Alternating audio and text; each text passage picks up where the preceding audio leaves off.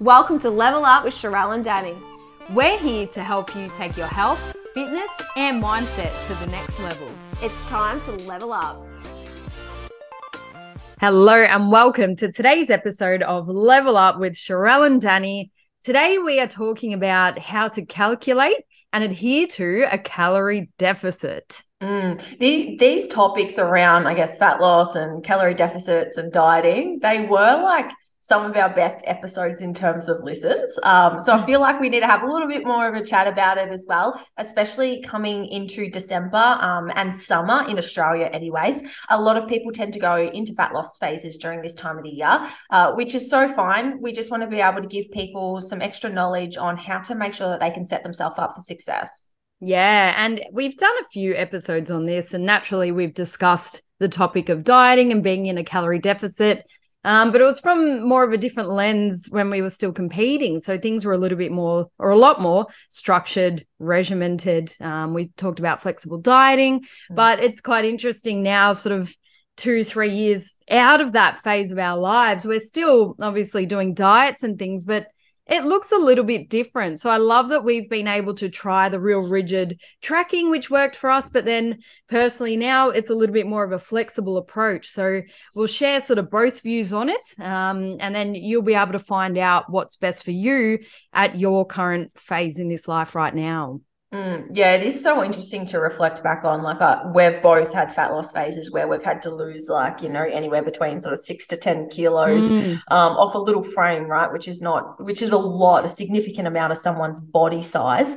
So to lose have to go through a really rigid thing where you're telling me off for not tracking my cucumber. I did. That level of extreme. I did.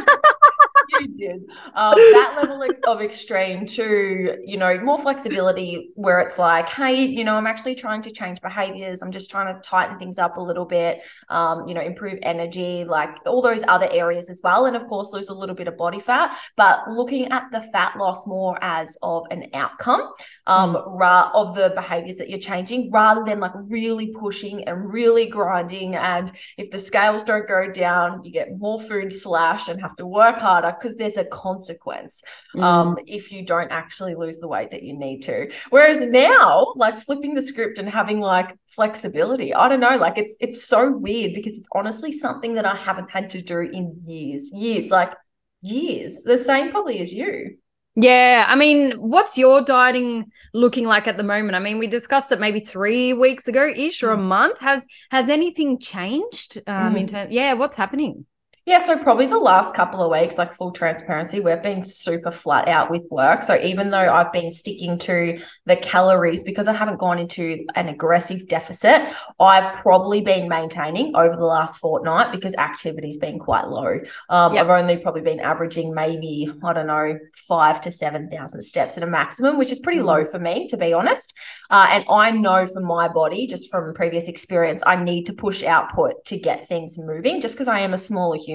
So the last couple of weeks, I've definitely plateaued a little bit. I'm also due for my cycle and I tend to not want to change things leading up to that as well. I just like to make sure that I can get my cycle, let the fluid shift and then sort of start again. It's always a good time to do it.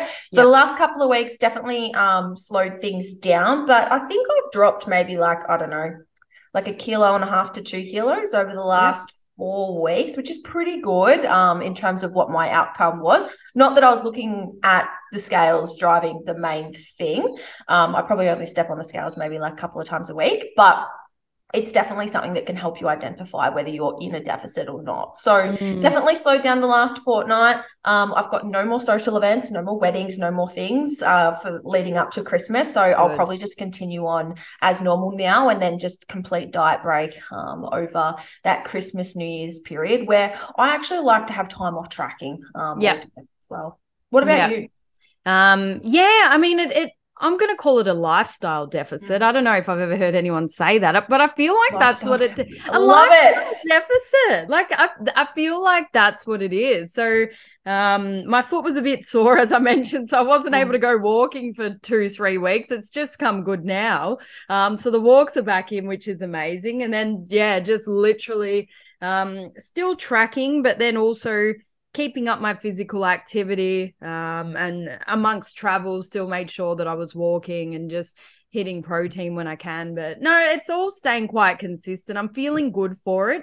But for those of you who want a little bit more advice on the rigid, regimented way of dieting, which definitely serves a purpose, please listen to our previous episodes. We're not in that phase in our life anymore, and we can totally own that and honor that. Work's taking priority, lifestyle's taking priority, lots of different things. We're not going to get up on stage. Obviously, we want to maintain a physique that we're happy with. So it still takes a level of attention to what we're putting in our mouths and, the kind of working out we're doing. But if you're here to learn about all that regimented, structured sort of advice, previous episodes. Revert back to 2020, Dani and Shira.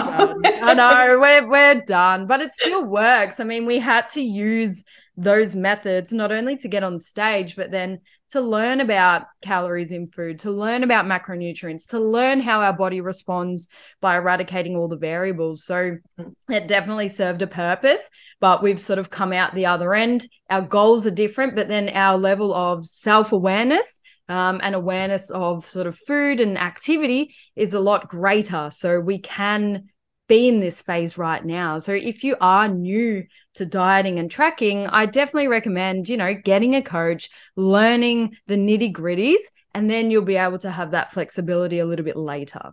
Yeah, absolutely. And I think I think for a lot of people, as you said, Dani, that we have to learn to be really really rigid at the start, track your cucumber, because if you don't know that there's 9 calories in like 100 grams, you should be tracking your cucumber. It wasn't the calories that I made you. You're going to bring that up for and make me sound like a psychopath. But look, when you're competing, some people don't track veggies, but then if you're tracking your fiber, if you're getting really bloated and things, like I definitely recommend tracking vegetables, because you might be eating. Once I went through a phase of not really tracking fiber, and then I was getting so bloated because my plates of veggies were massive. So that's where the whole tracking cucumber thing came from. It's not the calories, guys. I'm not a complete, whatever. It was more from a fibrous and just knowing what you're putting in your body. Dr. Dani's spoken. It's not me with that one. I had to put it to bed. You're right. It's more to do with the habits, right? And that's what I meant. Like, tracking is a tool, not a rule. And I think at the start, of course, we need to learn and be really like rigid and know like what amount of fiber is in what, and what makes me feel good and what doesn't, etc. All the things, of course. But then as you become more advanced over time, like you become better at doing these things. Like I could easily, honestly, put myself into a deficit and not track. That's actually how I started competing. I wouldn't go back to that because I didn't have the knowledge to know probably how little calories I was eating. But I could easily do that because I've been tracking consistently for years, the same way that I can have a break over Christmas and New Year's and trust myself that I'm not going to binge on all the food and I'm going to stop when I'm full. And I have that strong relationship with tracking, with eating, with dieting. Like it's really important. And a lot of the time it's not about the thing. Like this isn't about the calorie deficit and this isn't about the tracking. It's about so much more. And of course, today we're going to have a chat about, some of the calculations and some of the, considerations, I would say, when it comes to setting a calorie deficit. But Dani and I always preach that all those things, habits, behaviors, who you are, relationship with food, they are the number one most important thing before you even look at going into a fat loss phase. Yeah, thank you for bringing that up. We're so passionate about all of that. So yeah, take that super seriously, guys. And just know that, being in a calorie deficit or changing your body will not, cover up mindset issues or the way you feel about your body. It is a gateway to enhance the obsessiveness around food and all of that. So just stay super self-aware, even if it is hard. But if you start to notice thoughts coming up or different things, you're like, hang on, I don't like what's showing up. Take action or stop what you're doing and then get help for sure. Please, guys.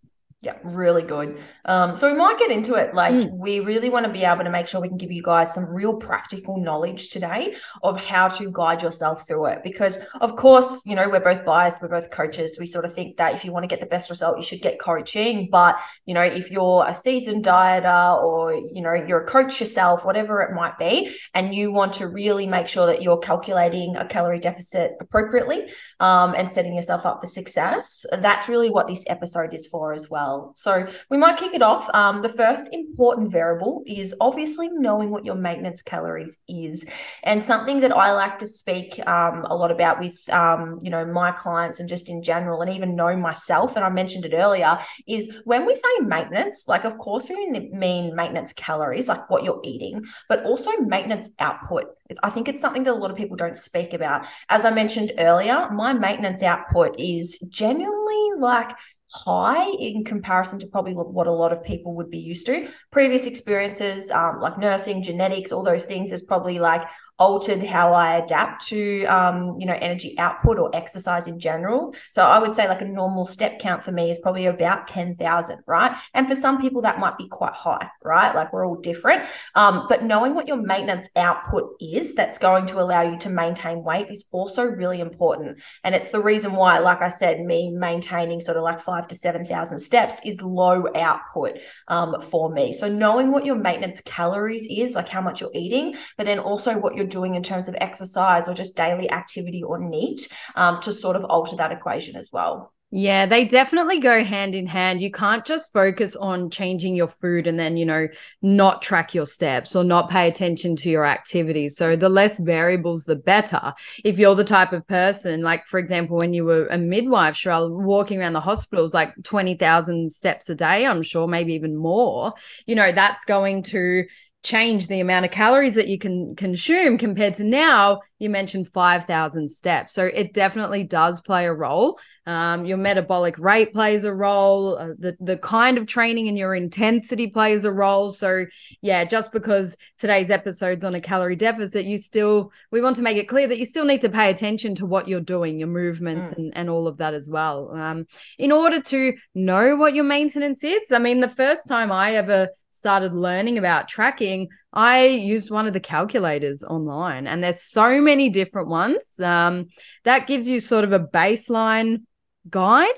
However, if you are super new, a coach, because that variable or that value that might come up for your maintenance might be like that for 1 or 2 weeks. But then if you start to make changes, then your maintenance can change as well. So calculators online, what would you advise, Sharelle? Yeah, look, I have sort of a pretty strong belief as well. Like, I think calculators are a great starting point for a lot of people. I have definitely gone through a lot of different formulas and weaned out some really horrible ones, because I would be like, whoa, that's way too low, or that's too high. That doesn't make sense. But I have the knowledge and obviously the experience working with clients to do that. And I would hate for someone to jump on and just look up any random calculator and come back with something really low. I even know a lot of popular apps that give pretty shitty calorie recommendations. Yep.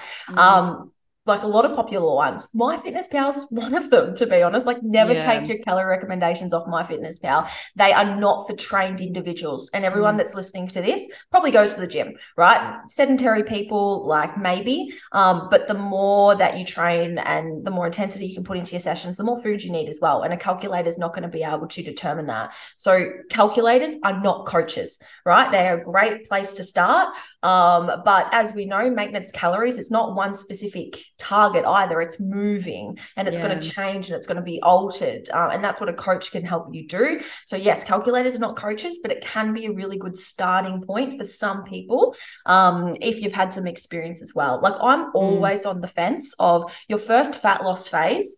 It can either be amazing or it can fuck you up. So better off having some guidance for the first time. And then once you know what you're doing, you'll have that layer of like nutritional IQ to be able to go, that's pretty low. Like, I probably don't need to drop down, or I know I need to go a little bit lower than what the calculator is recommending. Yeah, for sure. And another way to do it that we love is literally just start to track what you normally would eat in a day without changing anything. So whether you put it in MyFitnessPal to find out, how much protein, carbs, and fats you're having and how many calories, or whether you just write it down yourself without tracking. So there are 2 ways. As long as you are spending about a week or 2 logging what you normally eat, and then you can sort of weigh yourself or measure yourself with the tape measure, or take photos accordingly. If your measurements aren't really changing within that 2 weeks, you're roughly at about maintenance as well. So that method isn't as structured. There are more variables there, but that is a way to do it without a calculator. And without sort of rigid tracking too. So monitor what you're eating for the first week or two, see how your measurements go. If they don't change, that's your maintenance. Yeah, really good. That's like the 2-week rule, sort of what you're saying there, Danny. Like, track everything. I'm a big fan of like using body weight for that initially. Like, if you're a beginner, of course you can, build muscle probably at the rate that you're going to lose fat. But for the vast majority of us, we're probably not going to fall into that category. So if you are in a deficit, I'm a fan of like tracking your body weight every day, like see the fluctuations, lean into them, be okay with them, learn that they're normal, get the average, and then be able to, feel empowered that your maintenance calories probably isn't as low as what you expect or what the calculators said to you. So doing that for 2 weeks and then like making any changes accordingly, or knowing what that maintenance point is for you, that's the single most important thing to start with. Like, don't change anything else. Don't add in another training day. Don't do more steps. Don't do anything else. Keep your output where it is and just track everything that you eat. And the other thing that I want to say from that is I see a lot online, people being like, oh, tracking's so annoying and it takes so long, and it's, and I'm like, you're doing it wrong. Like, that's just the first thing. You are doing it wrong. If you're spending more than 5 to 10 minutes on MyFitnessPal, you're doing it wrong. And you need someone to help you, show you how to track sustainably as well. So make sure that you pull yourself up on that BS. Like, if you're like, I can't be bothered tracking, well, you can't bother getting results for a period of time. And that's just the reality. Like, you've got to put some work in. And, I'm really big on like 5 to 10 minutes, MyFitnessPal, get organized, do it early, plan your meals, and then you won't feel restricted from having to track. Oh, yeah. Planning your meals before the day starts. Or when I used to do it religiously, I'd plan my meals from the night before. You save so much time because then like if you're not tracking, it takes so long. What am I going to eat today? Like lunchtime, dinner time, all of your meals. You don't know what you're doing. That takes ages. You order Uber Eats, you wait 40 minutes for it to come, or you have to go out to the cafe, or you're cooking. Like, it takes longer to not be prepared. So that sort of nips that in the bud, the one where you say, oh, I don't have time to track. Well, you don't really have time to not track. It takes so much longer just willy-nilly going through your day without a plan. Yeah, absolutely. And like what I said earlier, it's about finding a way that's sustainable as well when it comes to a lot of this stuff for tracking. And, as I mentioned, I found out what's sustainable for me in terms of tracking. It's not tracking cucumber anymore. No. All right, surely we've said about 7 times this episode. No, it's true. But something else that's sustainable for me that I find is, like what I said, I don't track non-starch vegetables. That's one thing. I genuinely will plan about 70 to 80% of my food. Like, I won't go to everything to the gram when I track, but I'll track about 70, 80% of my food because I eat religiously the same things. And then I might leave dinner, for example, of something where Luke and I can eat together, and it sort of depends on what we want. And that's purely because I have the experience to know how to make up those calories as well with the meal. Or change things around. And that's just one approach that I found really helpful for me, like planning my food at the start of the day. One, because I'm busy and I need to know that I've actually got food in the house, because if not, I need to send Luke down the street. Does he use the trolley that you used to use? Do you still have that trolley, the brolly? Yeah. No, I miss the brolly. What happened to it? Well, we have to drive to the supermarket now because we're not in the city. So I don't get to I can't take that with me to the shopping centre out of the car. I really can't be that person. But even like moving from the city to like a regional area, I had to get out of the sort of mentality like, oh, if I didn't have something, I just pop down to the shops on my morning walk and always have something accessible. Now I just do like one big weekly shop with Luke. We go to the supermarket and we go to the butcher's, and that's actually helped me become more organized with my food, because if I don't have food, I don't have time to sort of just duck down between meetings or whatever it might be. So even though you might think that organization, like I don't have time for it, like being organized and planning ahead actually saves you so much more time. And if you're serious about like tidying up your nutrition or, doing anything in that area, you should be getting organized. And if you're not willing to do that, it's probably not the right time to go into a deficit.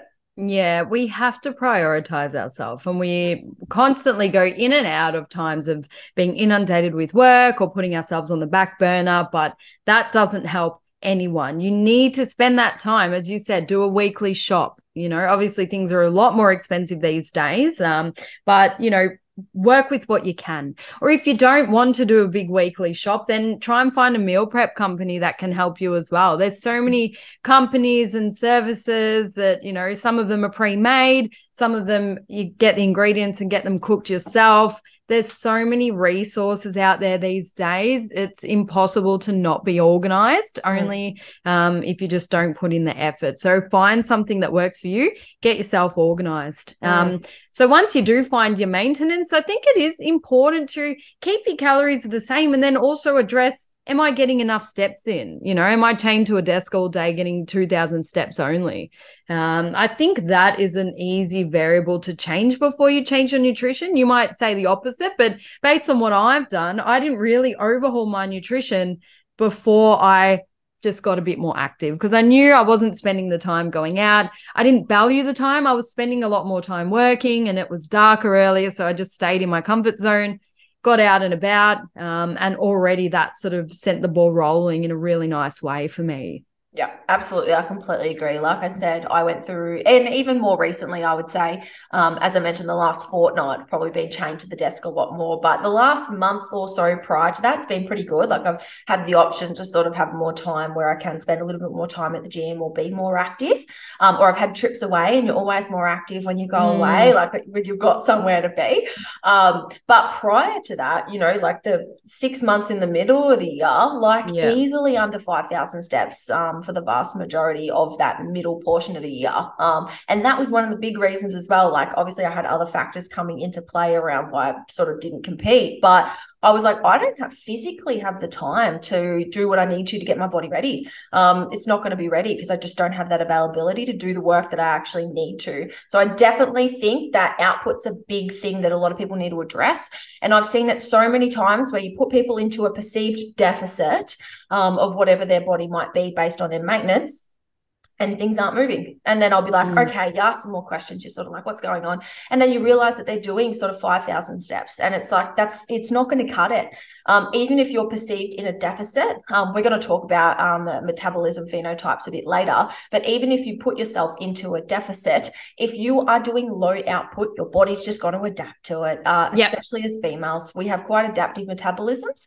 And my absolute non-negotiable to start someone in a deficit is minimum 7,000 to 8,000 steps.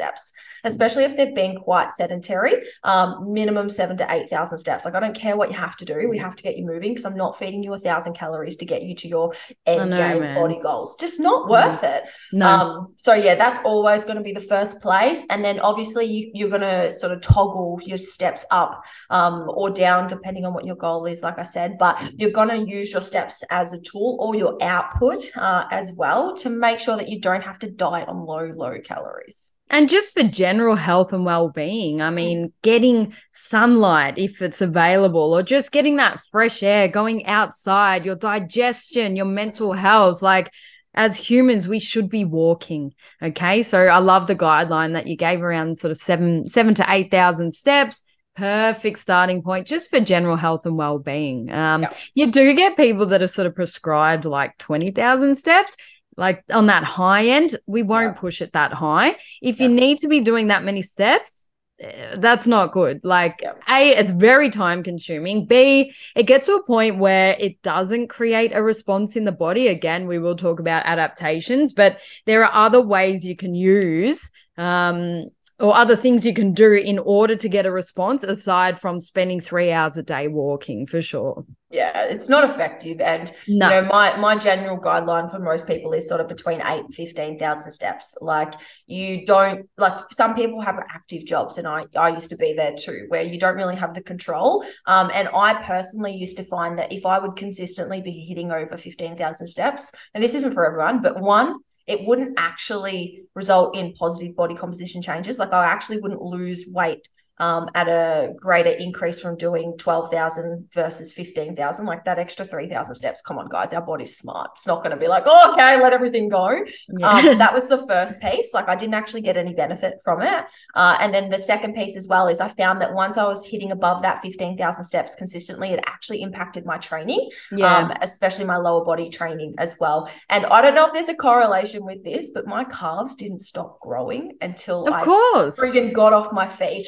Well, every step you do is a calf raise. Yeah. Every single step you do is a calf raise. So, but they didn't start growing until I actually allowed my legs to rest properly. Oh, maybe you just hit that threshold. What, just your calves, or did other things start to grow? No, just my calves. Like I always had trouble with ankle mobility, calves. I don't know, it's a nurse thing, but I have to wear compression stockings because my legs would get so swollen from standing all day. I don't know if that correlates, but, you know, I was like, it's just so interesting. Like we're not designed just to be on our feet all day. You know, we're designed to sort of like have breaks. And this is definitely for the people that, you know, you can control, like sit down during your lunch breaks if you can, put your feet up, rest on your rest days. Like don't try and hit the same amount of steps, like try and get a maintenance amount. And you can push it up a little bit more if you need to, especially if you're more sedentary, like, you know, myself or Danny. But if you're already quite active, it's not a card that I would use. Yeah, exactly. Okay, so once you find your maintenance, you've adjusted your steps accordingly, then we get into a deficit. So a starting point that we like to use, and again, look, it's all relative, and don't take these figures too literally because everyone is still so different. But as a general guideline, a deficit of 20 to 25% is a good place to start. So let's just say you're having 2,500 calories a day as a female, cutting it to sort of 2,000, for example. But that's relative again. It depends because you wouldn't go from eating 1,500 to 1,000. So if you're at that higher end, let's just say you've spent your 2 weeks tracking, you go, okay, I'm actually sort of eating about 2,500, 3,000 calories, then you can have a bigger decrease. If you found yourself eating, you know, 2,000 or 2,200, probably wouldn't slash it by 25%. So it really just depends. That's why it's important to monitor what you're eating and then adjust accordingly. But for those in a sort of big building phase, 20 to 25 will do it. Yeah. And I think it comes down to as well, like the prereqs of sort of starting in a calorie deficit or a dieting phase. You should have spent, you know, sort of 6-ish months at least eating at maintenance or in a building phase. And you should have pushed your calories to like a top end of that maintenance, if not a surplus. So you shouldn't be starting at 1,500 calories, like inappropriate to go into a dieting phase. Boom, already setting yourself up for failure. Yeah. You know, your calories should be well and truly for the majority of people above the 2,000 mark. And then you can afford to take 20% off that and go into a dieting phase. So really important that you understand that the calorie deficit or the fat loss phase is just like one layer of the onion. You know, you should have done all the other things beforehand to make sure that you're not, you know, having to go to really extreme measures. So pushing your maintenance, 1, it's going to teach you what or how much food you can actually eat. 2, it's going to improve your training and increase your NEAT and all the other things as well to make sure that you can, you know, maintain on the highest amount of calories possible. And then 3, it just means you don't have to drop so low at the start, you know, and your body will respond. So I generally find at least 20% of a calorie deficit. So you can just take your maintenance calories, literally type it in Google, what is 20% of this? And then again, start there, you know, monitor your progress. If it's not enough, then you need to go more. If it's too much, then lighten it up and don't go as aggressive. The main thing to know that with a dieting phase, there is no one rule. There is no one calculator because you have to track the data that your body's showing you. And then, like it's already happened, then you have to go, okay, what has this body of data told me that my body's doing? And then what do I need to do to make sure that I can continue progressing in the way that I want?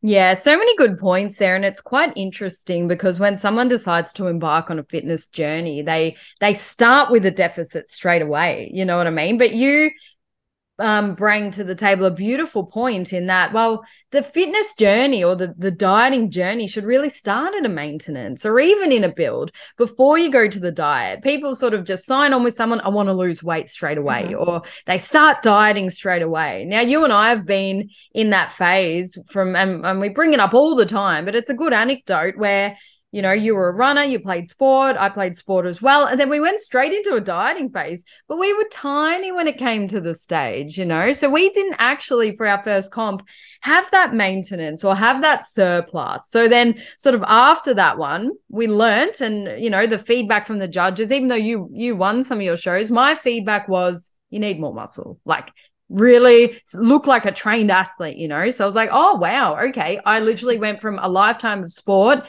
down into a diet where I really should have gone into maintenance surplus and then gone down. So it's quite interesting. Most people still get to the point where they don't feel too good about themselves. They get a little bit uncomfortable. They go bang, straight into diet. I really would spend time at least in maintenance, or at least just feeling out that phase with data before making a big change. Yeah, absolutely. And I feel like as well, unless you need to lose weight for health reasons, like obesity or cardiovascular or pre-diabetic, whatever it might be, weight loss is not necessarily fat loss. And I say this as well because I work with a demographic of women that love the gym, love training. Everyone wants to be a little bit leaner. And it's about realizing that, just because the scale isn't going down doesn't necessarily mean that you're not making progress. And I know I might be going against sort of what I said earlier, like you would anticipate it over time, but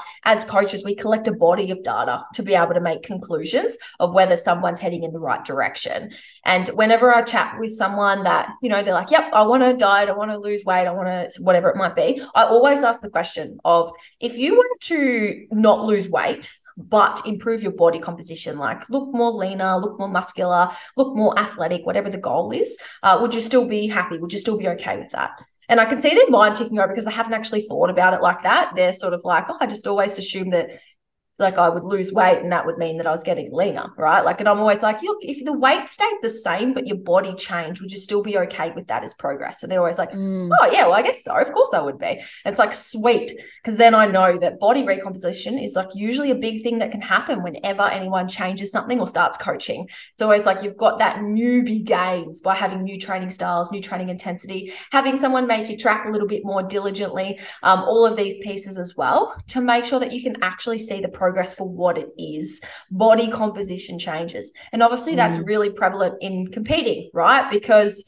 like it's not the same. I mean, like I've been on stage at 45 kilos. And, I think I have actually more defined legs now than what I did when I was that light, because I have more muscle mass now. So it's really important to have that mental shift and be okay with that, being like, you know what? I look pretty good, but I'm heavier than what I expected.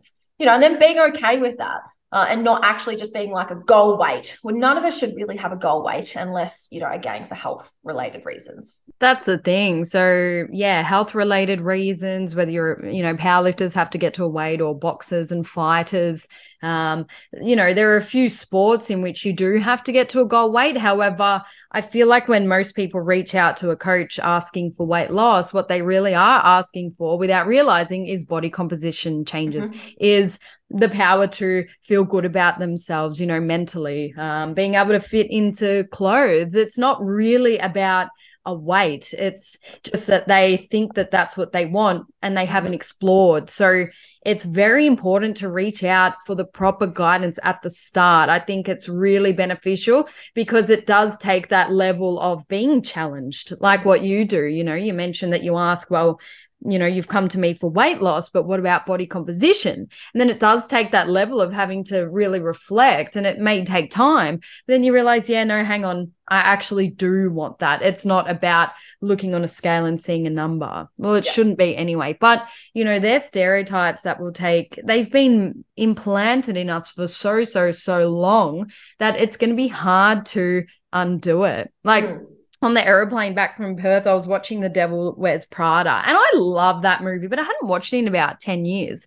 And just the language that, I know it's a movie, but it was really reflecting what it was like back in those times. And, they were talking about size 0 being the new size 4, and, just the language that, and I won't even repeat, it's a great movie, but I don't need to repeat the exact thing, but just the fixation on sizes and, looks, and like they were having a crack at her for eating carbs, and which I know, again, it's a movie, but it was a true reflection of what it was like in that time. And so we can't blame people for, after hearing it and watching it in movies and, you know, it's been implanted in our mind for so long, it will take a long time or, you know, some self-reflection to come out of those habits if you can. Hopefully you can, but definitely talk to a coach or a dietitian or a nutritionist, you know, not just someone with coach in their bio who hasn't actually done any nutrition study. Reach out for help. It's really important at the start, just so you can understand yourself as well.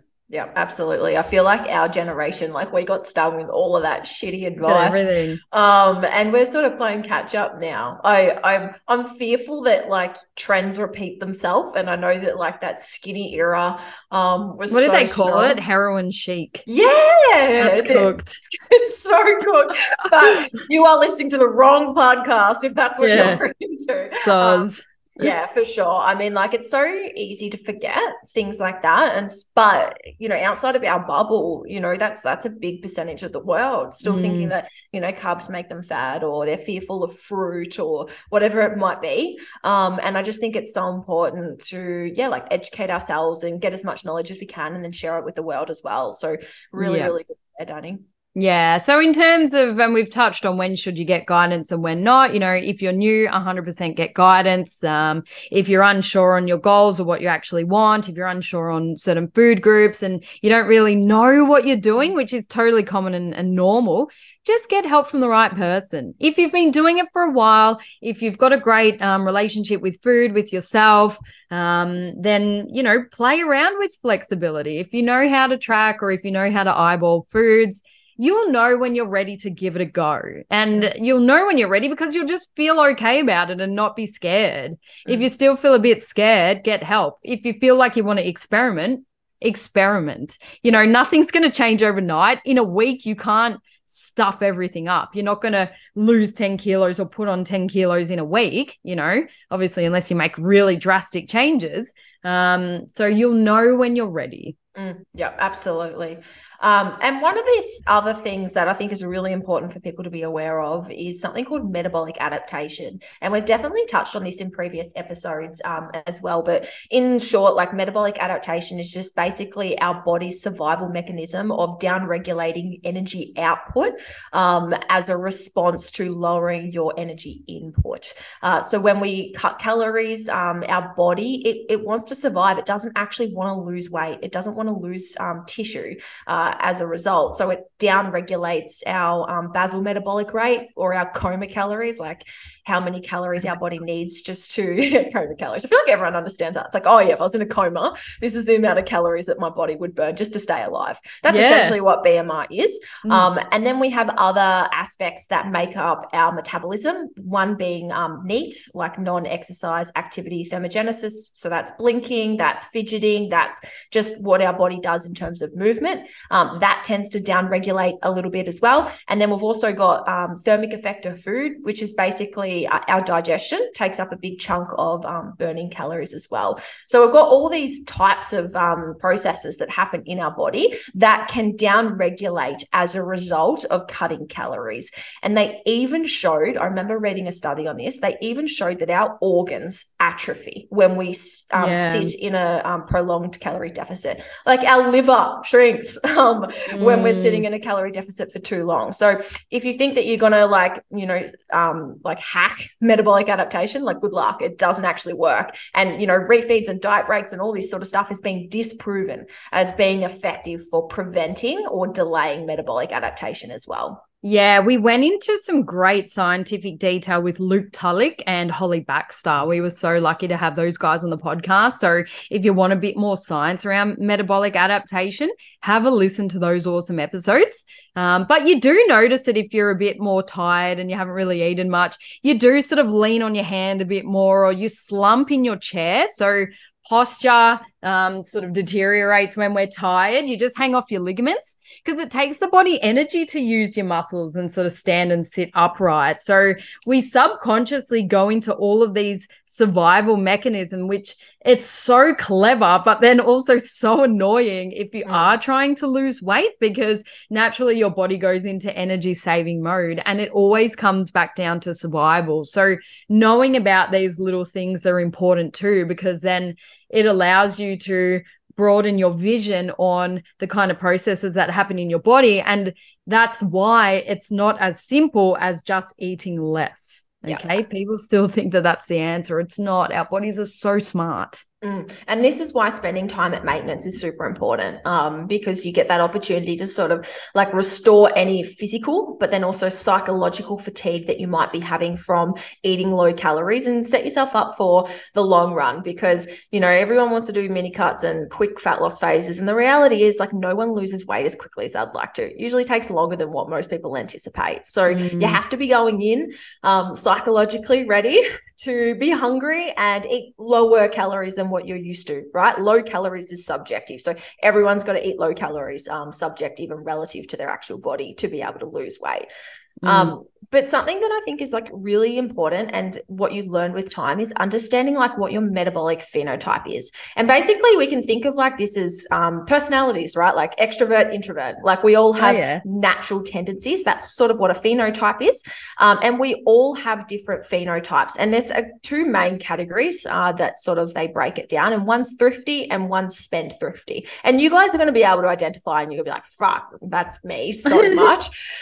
We are probably more thrifty, I would say, Danny. And basically thrifty metabolisms, they're the ones that adapt to calorie deficits relatively quickly, or we might have to lower our calories lower than anticipated. Like on the calorie calculator, for example, it might be a 30 to 40% deficit by the end of the fat loss phase, but we're not really in a deficit by that, like that much of a deficit by the end, because our body's just adapted. So it's still probably a 20% deficit. So they're the ones that might have to spend longer dieting, or have to do more cardio, or they might have to lower calories more aggressively than what they would like, because their bodies are just more adaptive.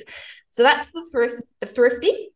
And then the spendthrifty is the ones that tend to increase their energy expenditure in response to overfeeding. So these are the people that call themselves the hard gainers. They struggle to build muscle. They always want to gain, and they tend to lose weight quite easily. So that's the spendthrifty ones, and they have like quite an efficient metabolism as well. So they tend to speed up. They're the ones that are always fidgeting. It's your skinny friend in high school that just ate meat pies all the time. And they tend to have to eat more calories as a result to try and build muscle mass. So the piece I want to say around that is like, have a think about which one you sit in, because this will impact significantly your maintenance calories and, you know, what a calculator spits back at you as well. And I will say, like, even though a lot of this is very much genetic as well, lifestyle still plays a massive component. So this is going to impact what your BMR is, like your coma calories, this metabolism. But then we have lifestyle factors that come on top of that. And I always use one of my coaches, Maddie, and even Beck as an example. Actually, they can eat like up of 3,000 calories with sedentary jobs, normal training, and maintain body weight. Like Mads is like killing to gain weight. She's in a hard build, and I'm like, we're gonna have to go up again. And it's just a different metabolism to me. If I ate that many calories, like I would be we'd be balloons. Exactly. I'd be very uncomfortable. But it would probably be like a 30% surplus for me. Whereas for Maddie, her body's just adapting to the increased energy and speeding up. Whereas some, like, not everyone does that. So knowing what camp you fall in is going to help you understand like how to go into fat loss phases, and like, you know, the majority of your year, you know, Maddie should be spending eating at maintenance or above, or in a surplus, to really maximize the building potential. So knowing what phenotype you are can be really helpful for building phases and especially fat loss phases, because I don't waste time just dropping down by 10%. Like, I don't waste time because my metabolism just adapts. So I'm like, well, just slashing 150 calories ain't doing shit for me. I'm quite adaptive. I need to have a good jump. Whereas for Maddie, she might not need to. You know, like I might just take a tiny bit off, and I'm like, oh, here we go. It's easy for you. But I will say something. It's neither good nor bad. It just is, right? Because People, it's like, straight hair, curly hair. Everyone with curly hair wish they have straight hair. Everyone with straight hair wish they have curly hair. Maddie doesn't want to eat that many calories. She hates it. She hates having to feel full all the time. And I'm like, oh yeah, I wish I could diet on 2,500 calories, but like it's neither good nor bad because I build muscle quite easily. I don't have to like force feed myself, and I just really wanted to highlight that because some people might go, oh, how easy, but it's not always the case. They all have that. Thank you for explaining all that. It's very cool. We're definitely that thrifty body type, which is interesting because when I was younger, I would have thought I would have been the opposite. But there are so many factors that come down to it. But I think it is genetic. As you get older, obviously we were more active when we were younger, and that's why the body types look different. But then sort of at a natural resting state almost, you and I do adapt. Like when we're dieting, our body changes. But when we're eating, our body changes quite easily. And you have to, yes, the grass may always be greener, but you just have to roll with what you are and who you are. It's totally fine. There are positives and negatives in both. People, you mentioned Beck and Maddie, but then also some guys as well. Like one of the guys at the gym has to eat 8,000 calories every day. Every day he has to eat a pizza and he's fucking sick of it. It would be people's dream to eat a pizza every day, but he's gotten to the point where he's like, I can't do it. This pizza and ice cream every night is killing me. Like he looks amazing, but all of those calories too can be a burden. So you just have to try and reframe your thoughts and just go along with what you are.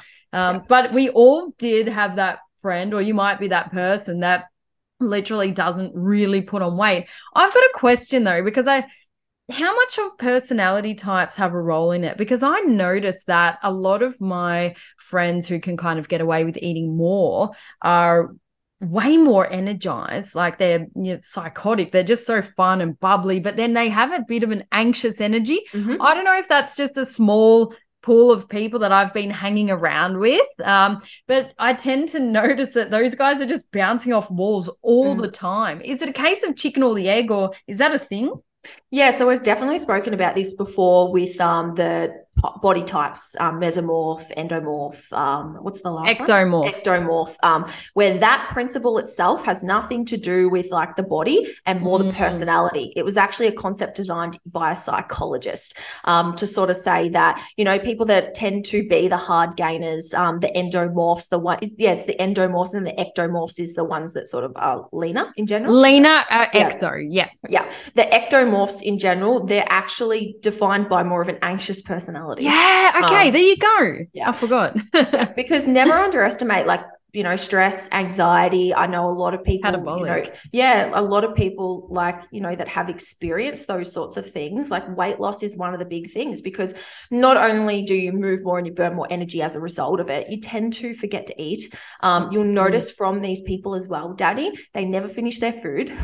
They always like sort of forget to eat and do those sort of behaviors as well. Yeah, for sure. And I've definitely noticed that in certain people. So it's sort of like, are you tracking all of that because you didn't finish that last piece? And all those things sort of add up, right? They might track the whole pizza but then leave the crust, so it's all of those pieces as well to make sure that you can sort of, and obviously it's a sliding scale too. Like I don't believe that we fall into a specific category because there's been times where I've been an ectomorph and a mesomorph and an endomorph, and I think that sort of those terms have been taken out of context. But when we look at actual like metabolic phenotypes, it's excluding our lifestyle. It's not really looking at lifestyle. Like I've said to Maddie before, you have to keep your steps low. Like you need to track your steps so you don't go overboard, right? Because they naturally move more and they expend more energy, but it doesn't just stop at that. It's the fidgeting, it's all those other processes. So you can do things to try and work around it, but it's going to happen. Like metabolic adaptation is a response to changing input. It's not a thing that we do wrong. It's not something that we can work around. It's just a response to doing it. The same with fat loss and the same with surpluses. Yeah, and we do all react to stress differently, physically and mentally. And the nature of this podcast has really highlighted that there's not one answer. And if we were on TikTok right now and trying to get likes and clickbait, we would have stopped the podcast after saying, go in a 20% deficit. The end. It would have been 10 seconds of content. It would have got 1 million freaking views and, shares and all of that bullshit that happens. But, we've been talking so long about all the different factors, about all the level of self-awareness, about the monitoring, the discussion back and forth, the changing. Like, there is so much in body composition, working on your digestion,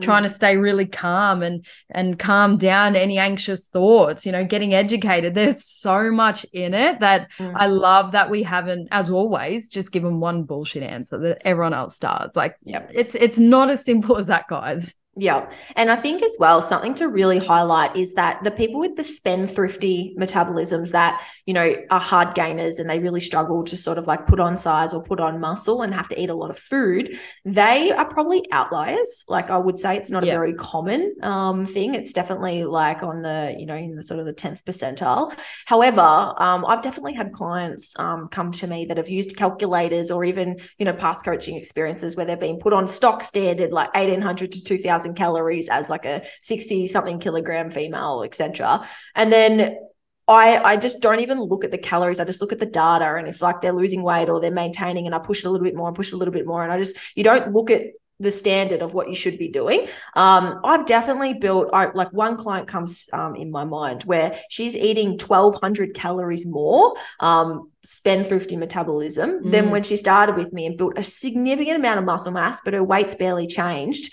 And it just goes to show that if you always do what the standard is, you'll never know if you're one of these outliers, because your body's just going to adapt to that. Like, her body was just adapted to it. And when you start feeding her more, she just got hungry and was like, oh my God, and everything speeds up as a result. And that's a great place, because not only do you get to eat more food, and we all love calorie dense food, but you get more carbohydrates on board, which is going to improve your training.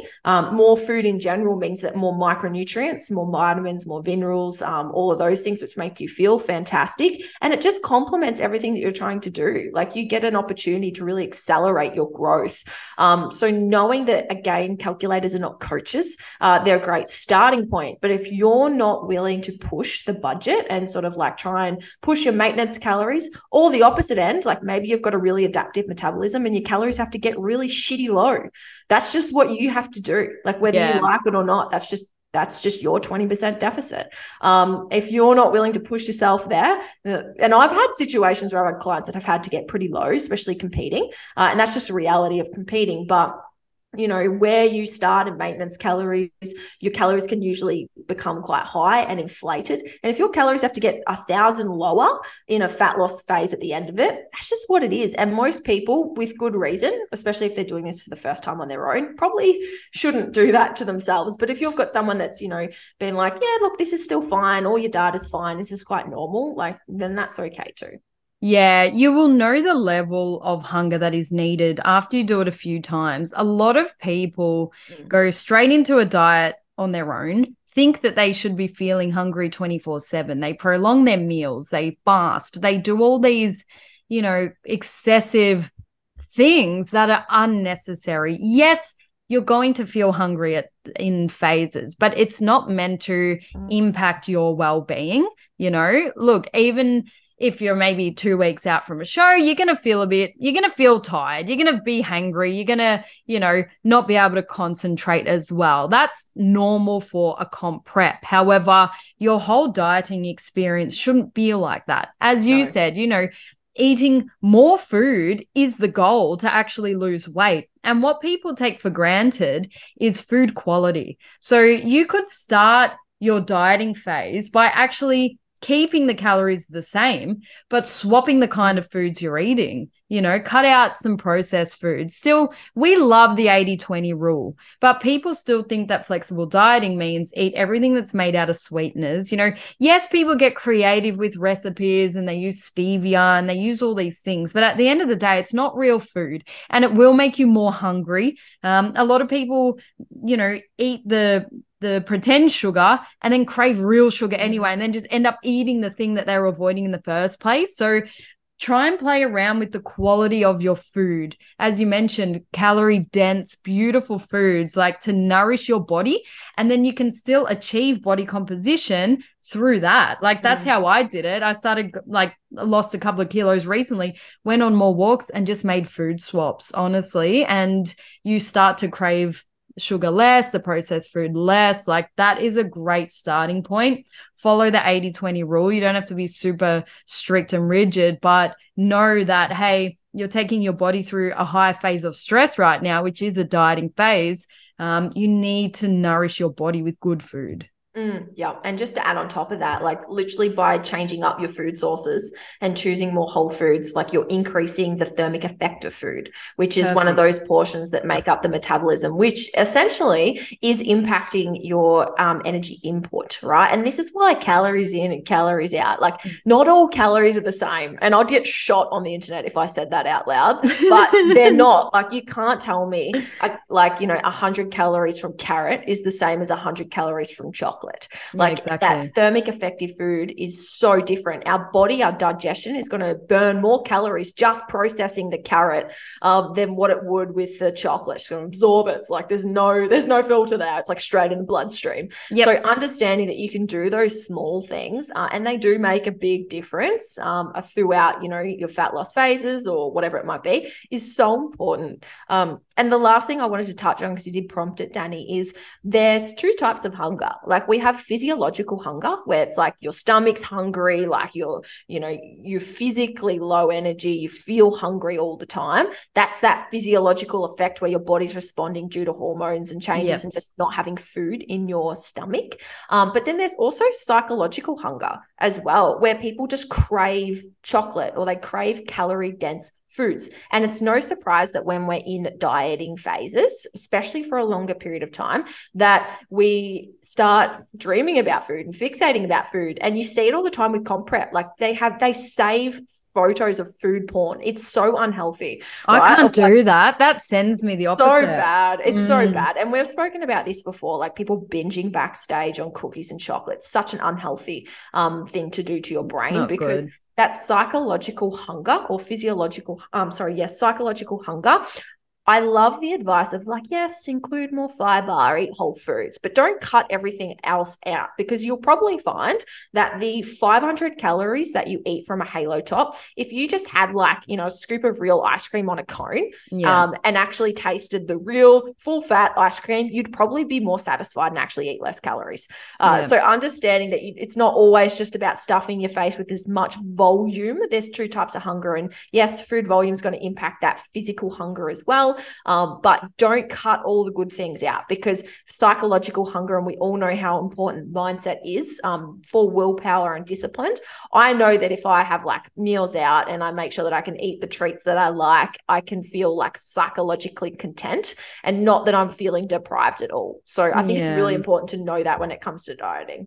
I know. And then having like one ice cream, again, it's all relevant. It's not going to change the habits that you've created throughout the week, like you just, it's easier said than done though, because I think I haven't been in any extremes, but you do get into such a routine where you're like, oh, no, I better not have that or I better not do this. But I think the best way is to just try and pace yourself, have a little bit, as you said, one scoop of ice cream or one bit of chocolate if you can. If you're one of those people that just can't stop at one or two pieces, then obviously don't.